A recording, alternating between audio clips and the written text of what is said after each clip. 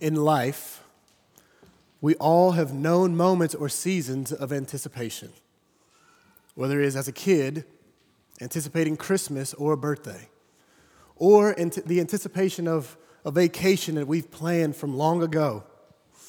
It could be anticipating a wedding day or the birth of a child, or even anticipating a loved one returning home from service overseas. You see, as we start the Gospel of Mark, what we're going to see this morning is the arrival of the one the people of God have been anticipating. And this anticipation didn't last a few days or months or years, but centuries. You see, God promised to send a deliverer. And when God promises anything, whatever God promises, we can be sure that he will fulfill it. And so turn with me to Mark chapter 1, verses 1 to 13, as we see this anticipation realized, for the promised one has come. And so a little bit of context on the Gospel of Mark. It is written by John Mark. He is not one of the 12 disciples, but he is a companion of the Apostle Peter. He also journeyed on a missionary trip with Barnabas and the Apostle Paul. You see, the Gospel of Mark, it is the first gospel written of the four Gospels, and is the shortest one of the four Gospels. You see, in Mark's gospel, he focuses more on Jesus' works than his words. And so we see more miracles than we see his teaching or his sermons or his parables.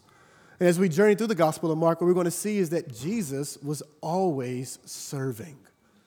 And he would serve ultimately by dying for our sins. As Mark chapter 10, verse 45 says, "For even the Son of Man came not to be served, but to serve, and to give his life as a ransom for many." In the outline of this book, it can be divided into two parts.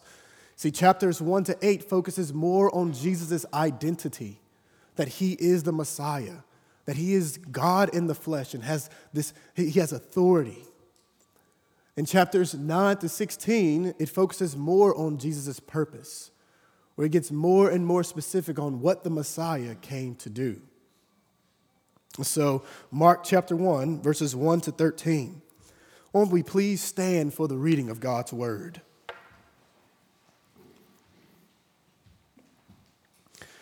The beginning of the gospel of Jesus Christ, the Son of God, as it is written in Isaiah the prophet, "See, I am sending my messenger ahead of you. He will prepare your way.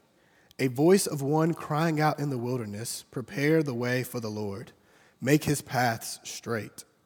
John came baptizing in the wilderness and proclaiming a baptism of repentance for the forgiveness of sins. The whole Judean countryside and all the people of Jerusalem were going out to him, and they were baptized by him in the Jordan River, confessing their sins. John wore a camel hair garment with a leather belt around his waist and ate locusts and wild honey. He proclaimed, "One who is more powerful than I am is coming after me. I am not worthy to stoop down and untie the strap of his sandals. I baptize you with water, but he will baptize you with the Holy Spirit." In those days, Jesus came from Nazareth in Galilee and was baptized in the Jordan by John. As soon as he came up out of the water, he saw the heavens being torn open and the Spirit descending on him like a dove. And a voice came from heaven, "You are my beloved Son. With you I am well pleased." Immediately the Spirit drove him into the wilderness. He was in the wilderness 40 days, being tempted by Satan. He was with the wild animals, and the angels were serving him. You may be seated. And so our big idea this morning would be this, that Jesus is the true Son and promised Savior whom the Old Testament anticipated.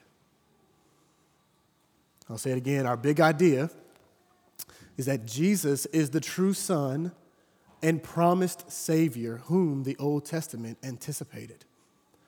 And so Jesus is the true Son and promised Savior whom the Old Testament anticipated. And our passage can be structured into three scenes. First, we're going to see the preparation for the Son. And then we'll see the inauguration of the Son's ministry. and then the temptation of the Son. And so the preparation for the Son, the inauguration of the Son's ministry, and the temptation of the Son. First point, first scene, the preparation for the Son. Look at verse 1, where it says, the beginning of the gospel of Jesus Christ, the Son of God. You see, we cannot gloss over this verse because there is so much weight in these words. You see, Mark, he gets straight to the point as he says the beginning of the gospel. Friends, what is the gospel? It is the good news. It is an announcement of the coming salvation that the Lord will bring about, that he will bring about deliverance. And this good news is about a person, the Lord Jesus Christ. You see, he is the content of the gospel. See, the gospel is centered on his life, death, and resurrection. You see, he will bring about a new Exodus. You know, not like the Exodus back in the book of Exodus where God delivered the people of Israel from slavery to an oppressive leader who is Pharaoh. But what Jesus is going to do, he's going to bring about a new Exodus. You see, we're enslaved to sin and deserving of God's just judgment. And we're in need of rescue. We're in need of forgiveness and salvation.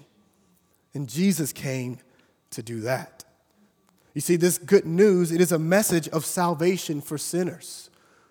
It is so because the plight of all humanity is that we are ruined, that we are sinful, and we stand condemned before a holy and righteous God.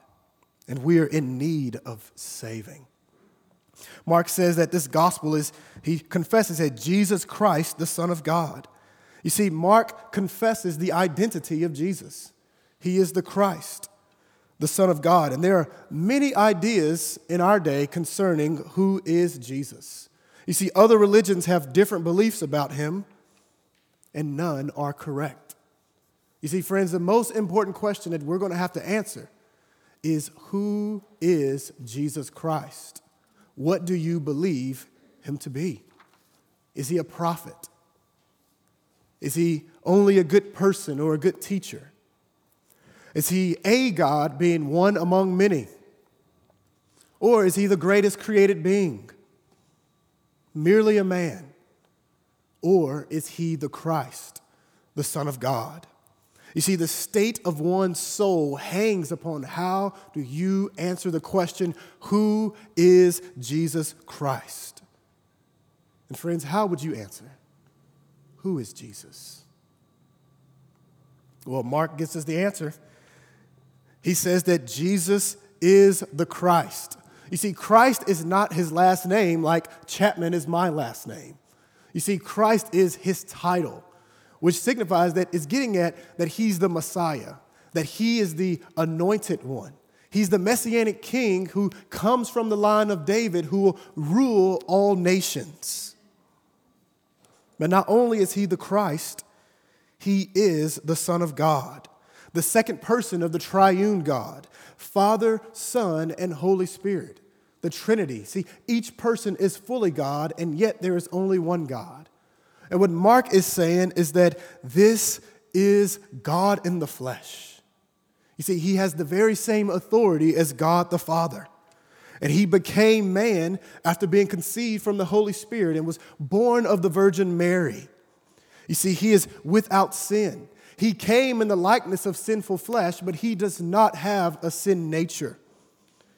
You see, Jesus Christ, he is one person with two natures. He is truly God and truly man. Look at verses 2 and 3. It says, as it is written in Isaiah the prophet, see, I am sending my messenger ahead of you. He will prepare your way. A voice of one crying out in the wilderness, prepare the way for the Lord. And so what he's getting at right here is that the gospel, it does not just come out of nowhere. It is not something that's out of the blue or all of a sudden, but it is directly connected to the Old Testament scriptures. You see, it was promised by God that he will send a deliverer. And Jesus, he fulfills that promise. You see, God planned our redemption long before the foundation of the world. And when sin entered into the world, God had already made known that he will send a deliverer. You see, the first reference of the gospel is in Genesis chapter 3, verse 15, where God makes known that the seed of the woman will crush the head of the seed of the serpent. But then also, as Revelation progresses throughout the Old Testament, God gets more and more specific about who this coming one is. That he would be an offspring of Abraham, that he would come from the tribe of Judah, that he would be the son of David, he'd be born in Bethlehem, and that he would be God in the flesh. In Isaiah, he spoke much about this coming one and the good news. So much so that Mark begins to quote 3 specific Old Testament scriptures to make known that this is a fulfillment of prophecy. This is a fulfillment of the Old Testament. He quotes Exodus chapter 23, verse 20, in the first part where it says, "See, I'm sending my messenger ahead of you." You see, in Exodus 23:20, God promised to send an angel who will go before Israel and protect them all the way till they get to the promised land. But then the other part, it says, "He will prepare your way." That is a reference to Malachi chapter 3, verse 1, where God made known that he will send a forerunner before the coming of the Lord. And then verse 3, this is almost word for word a quote of Isaiah chapter 40 that our sister Mary read.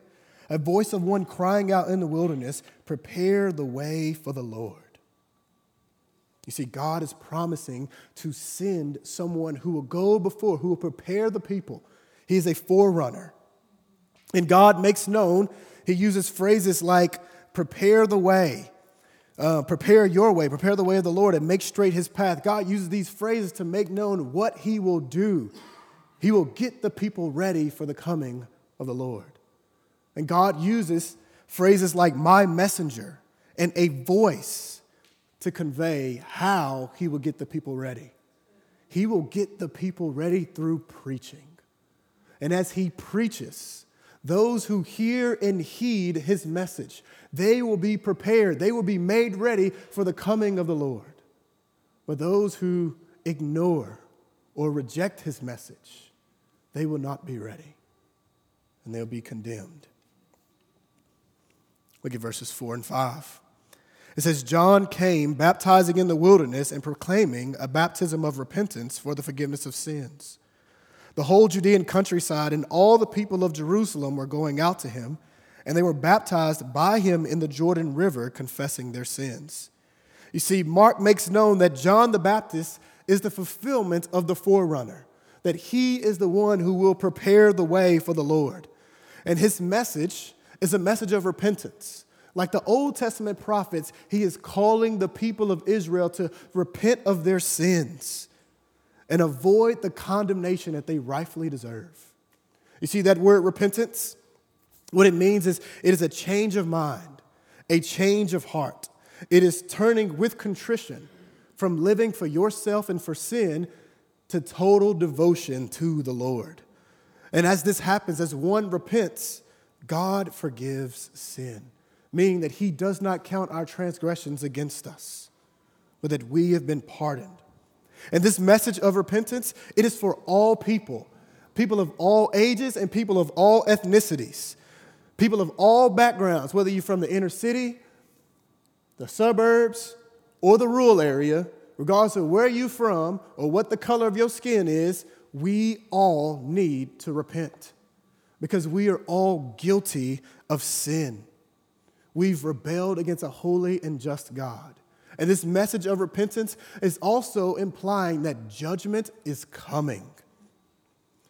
But it also conveys that God is merciful, that God desires to forgive sinners. And we can only be forgiven of our sins by turning away from them and trusting in his Son. You see, we cannot buy our forgiveness. We can't negotiate with God how we can be forgiven. And we can't do enough good deeds. We can't do enough works in order to be forgiven of sins. The only way we can be forgiven is by repenting. And the Lord makes it known in Isaiah chapter 55, verse 7. He says, "Let the wicked abandon his way and the sinful one his thoughts.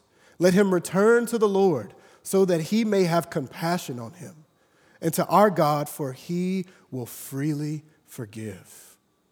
The Lord offers mercy and forgiveness for all who turn and trust in him. Verses 4 and 5 also teaches us that repentance is accompanied with confession. You see, when we repent of our sins, we are humbly acknowledging them and we are confessing to the Lord. You see, repentance and confession is also not a one-time thing, but is an ongoing thing in the life of the Christian. You see, though we who are in Christ, we are saved, we still continue to sin. And our response to our sin is not concealing it, it's not covering it up, but that we are confess it and forsake it. You see, repentance and confession of sin should be a normal practice in the life of all Christians. It should be normal, just like how it is normal for us to eat food whenever we're hungry. You see, when we're hungry, we usually don't suppress our hunger. No, we go and get a snack or we go and get a meal and try to satisfy that hunger. And most people, they probably eat multiple times throughout the day. Well, in the same way, as we are convicted of sin, we are to confess that sin and forsake it.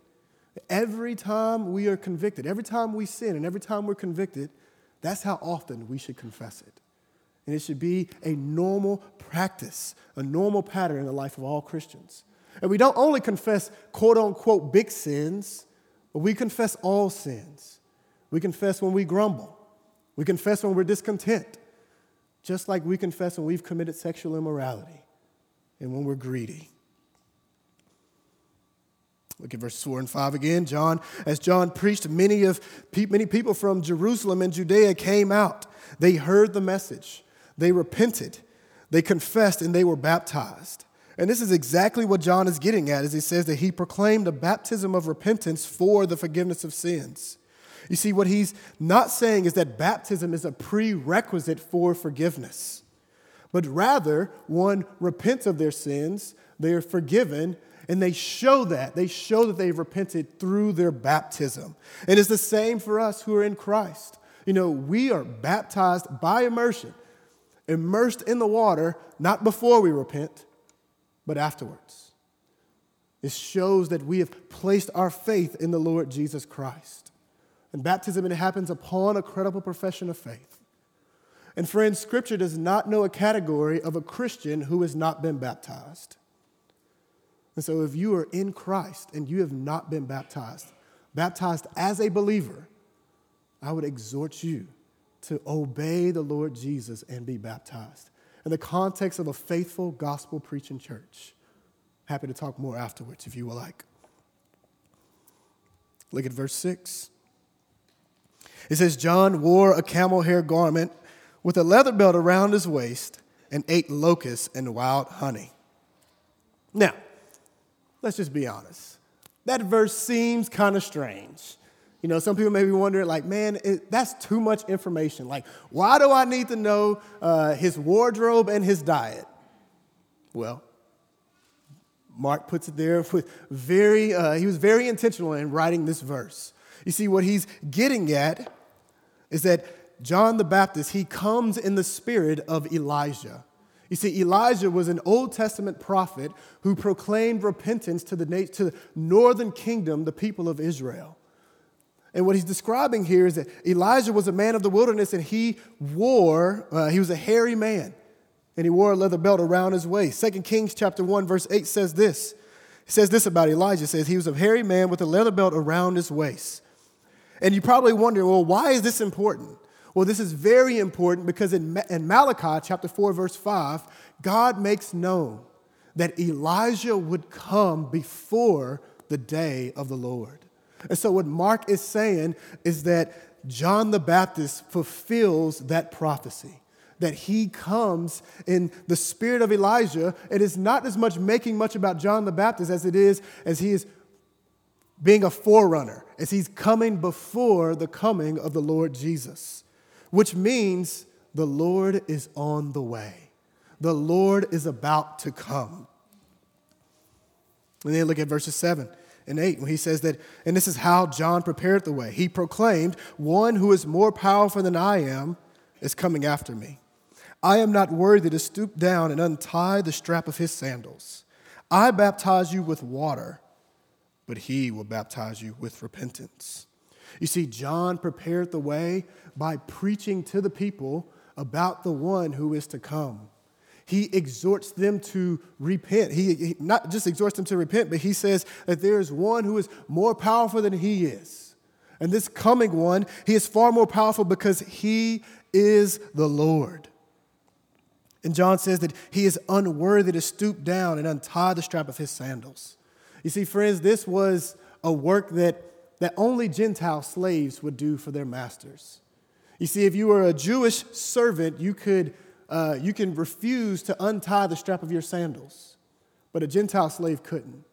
And what John is saying is that he is unworthy even to do that for the Lord.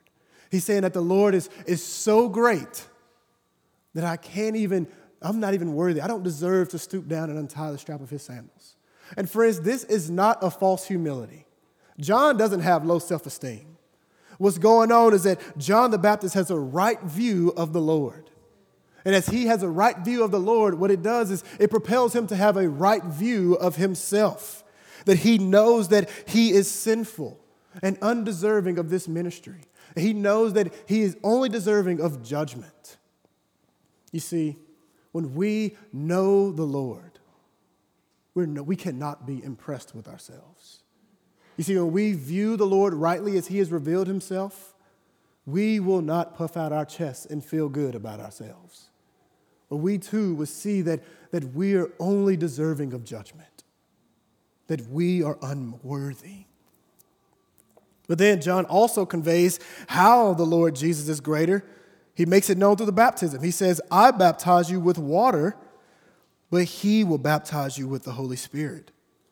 And so like John, Jesus, he will baptize, but his baptism, the baptism that he baptized will be significantly, infinitely greater than the baptism that John baptizes. You see, John baptizes with water, and it's symbolic of moral transformation, pointing to the one who was to come. But Jesus, he will baptize with the Holy Spirit, who is the third person of the Trinity, which implies, John is getting at that Jesus is God himself, because only God can give the Holy Spirit. And this language of baptizing with the Holy Spirit, it implies new covenant language. You see, in the new covenant, God promised that he will give the Holy Spirit to his people. And Jesus inaugurates the new covenant after his death. And he baptized his disciples after his resurrection and ascension. You see, in Acts chapter 1, verses 4 and 5, before he ascended, he tells his disciples to remain here and they will soon be baptized with the Holy Spirit. But then in Acts chapter 2, verses 1 to 4, you will see that the Spirit descended upon the apostles and his disciples were then baptized with the Spirit. And it's the same for us who believe in the Lord Jesus.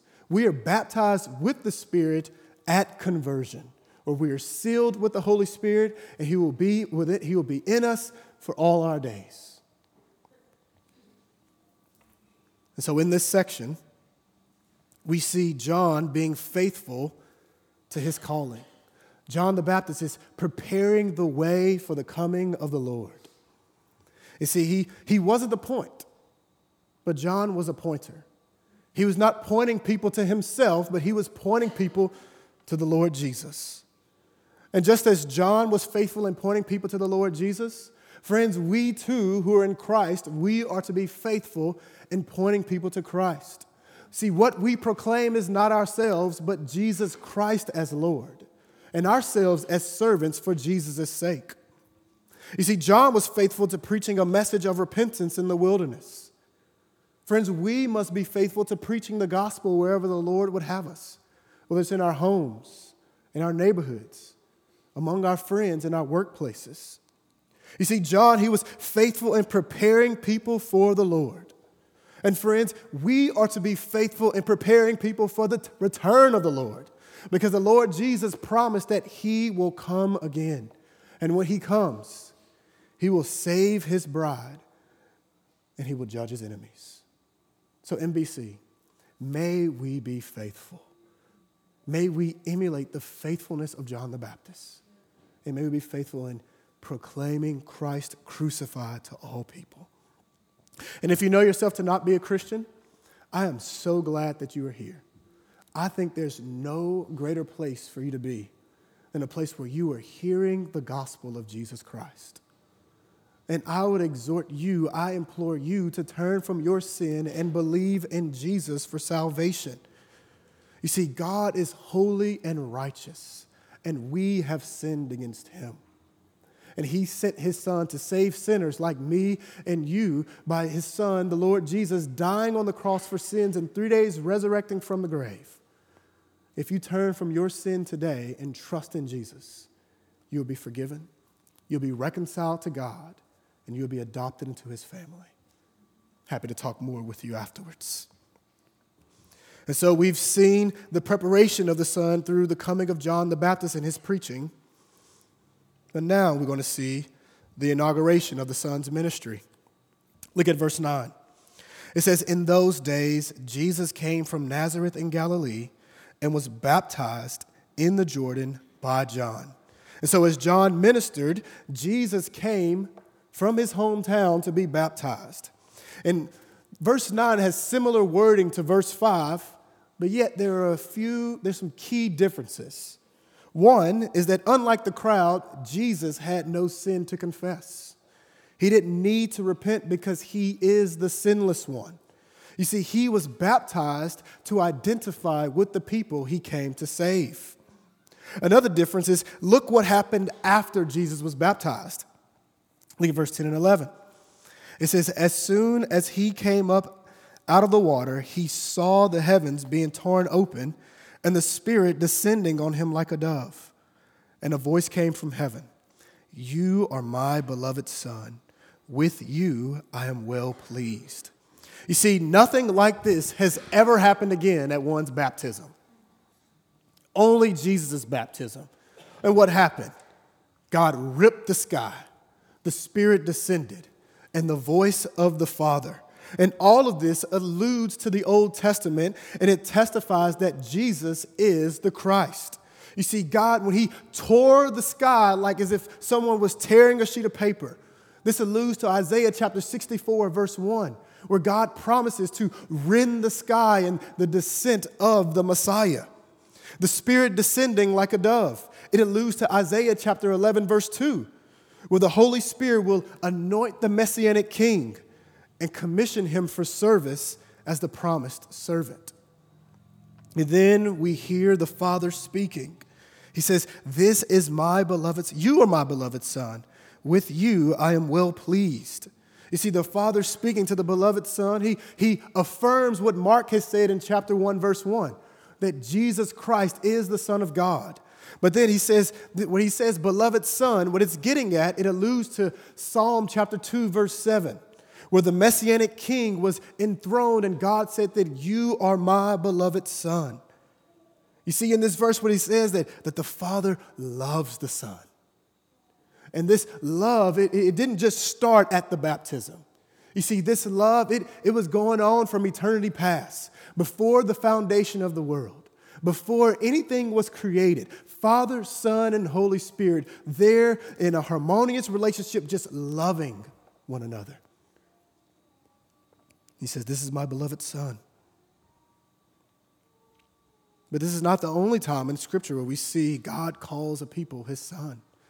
You see, God calls Israel his son in Exodus chapter 4, verses 22 and 23. But the thing is that Israel was rebellious. And here we see that Jesus is the true son. He fulfills the sonship of Israel. In fact, he is the true Israel. But then he says, "With whom I am well pleased." You see, what this alludes to is Isaiah chapter 42, verse 1. Whereas God was talking about the chosen servant in the book of Isaiah. And what he's saying here is that Jesus is that person. You see, Jesus is the son and the servant. The servant who is commissioned, who will save his people through dying on a cross for sins. And friends, the Father has only spoken these words to Jesus. There's no other person he says, "You are my beloved son. With you I am well pleased." He didn't say that to Abraham, though Abraham was called a friend of God. He didn't say that to any of the patriarchs. He didn't say it to David, who was a man after God's own heart. You see, he called Israel his son, but he never said, "With whom I am well pleased," to them. He didn't say that to the apostles. He didn't say it to the prophets. He didn't say it to anyone else but the Lord Jesus Christ. And what this gets at is the uniqueness of Jesus, the sonship of the Lord Jesus Christ. The fact that he is the Son of God. But then also, at this baptism, we see the presence of the triune God. The Father speaks from heaven. The Son is baptized, and the Spirit descends on him. And what is happening here is the inauguration of the Son's public ministry. You see, like a presidential inauguration, which is a ceremony that marks the commencement of the president's new term, well, Jesus' baptism is the inauguration of his public ministry. It is a declaration that he is the promised one. He is the one the Old Testament anticipated. And not only that, but this is who is Jesus. He is the Son. He is the King. He is the suffering servant. And his ministry was inaugurated at his baptism, but it will go all the way to the cross and the empty tomb. He will rescue his people. And so we've seen the inauguration of the Son's ministry. And now, let's look at the temptation of the Son. Look at verses 12 and 13. Immediately, the Spirit drove him into the wilderness. He was in the wilderness 40 days, being tempted by Satan. He was with the wild animals, and the angels were serving him. You see, when Jesus is declared to be the beloved Son, what happens afterwards is different than what many people would expect. You see, there was no procession into Jerusalem saying, "Hail the King of the Jews, the one who you waited is here." Rather, the Lord Jesus is thrusted into the wilderness by the Holy Spirit that he may be tempted by Satan. You see, he was in the wilderness for 40 days, which was symbolic to Israel's wandering in the wilderness. You see, if he is the Savior, if he is the suffering servant, he's going to come and save his people from sin, then he must experience temptation. He must go through what Adam and Israel experienced, and he must succeed where they failed. You see, as he is in the wilderness, he is tempted by Satan, the adversary, that ancient serpent, the very same Satan who tempted Adam and Eve in the garden. You see, in Genesis 3, Adam was tempted in the Garden of Eden, and he succumbed to Satan's temptations by eating fruit from the tree of knowledge of good and evil. Well, in the wilderness, Jesus, being the second Adam, he too is tempted by Satan. But rather than succumbing to temptation, he overcame it. He resisted and faithfully obeyed the Father. You see, Jesus obeyed where Adam rebelled. You see, Adam failed and brought the curse of sin into the world. Well, Jesus, being the second Adam, succeeded, and he reverses the curse, bringing redemption into the world.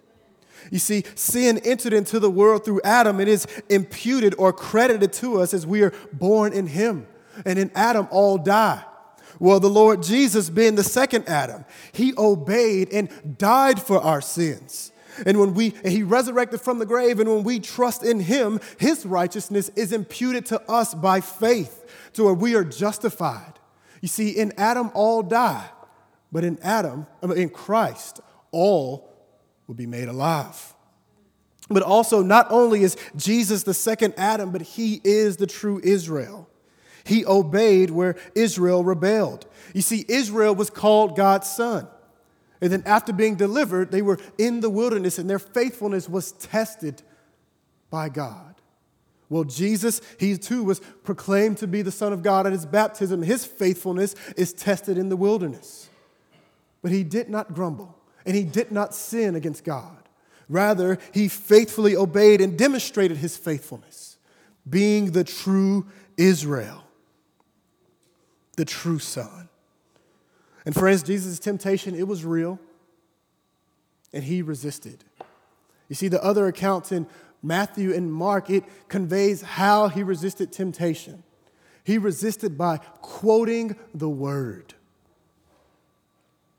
And we too are going to experience temptation. You see, none of us are exempted from it. But friends, as Jesus is our model, as he resisted temptation with the word, we can follow him in that. And because he was tempted in every way and yet without sin, he is qualified to serve as a faithful and sympathetic high priest, to where he is able to help those who are being tempted. And when we are tempted, what do we do? Friends, what do you do when you are tempted? Do you give in? Or do you resist? Do you draw near to the Lord Jesus for help? Do you draw near to his people and seek him in his word? Because the Lord Jesus, he offers help for his people. We who are in Christ, we can resist temptation now. We don't have to succumb to it.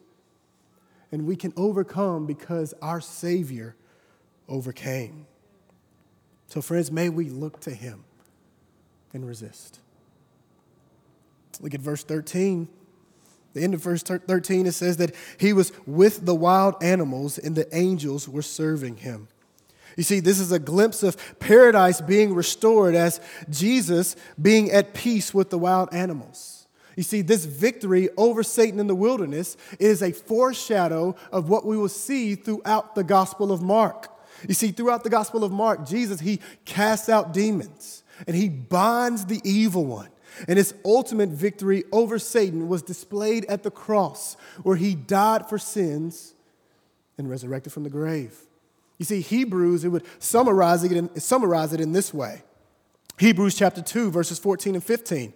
It says, now, since the children have flesh and blood, since the children have flesh and blood in common, Jesus also shared in these, so that through his death he might destroy the one holding the power of death, that is the devil, and free those who were held in slavery all their lives by the fear of death. You see, at the cross, Christ defeated Satan, sin, and death, and he resurrected from the grave. And he offers salvation, and all who trust in him, we do not have to fear judgment after death. But in him, we know that, as what Tripp Lee would say, death is a doorway to take us to our faithful lover. And it's because Jesus has overcome, because Jesus resurrected from the grave. So we can hope in him. Friends, this is the Lord Jesus Christ. This is the one who came to save his people. This is the Savior of the world. He is the one whom we are to cling to. He is the one whom we are to hold fast to and walk by faith, because salvation is only found in him. And he is the one who will return and make all things new. And so may we look to him day by day, walking by faith, beholding the Son of God, all the way until that day where our faith will become sight and we will worship him for all of eternity. Let's pray. Our Father in heaven, we thank you that you are faithful to fulfilling your promises.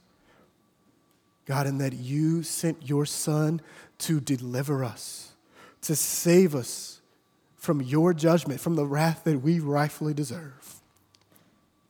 Father, we praise you for the faithfulness of the Lord Jesus, his obedience where Adam and Israel rebelled and failed.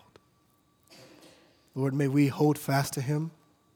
May we hold firm to the truth of his identity, that he is the Son and that he is the Christ. And Lord, may we long for his imminent return. We pray all of this in Jesus' name. Amen. Amen.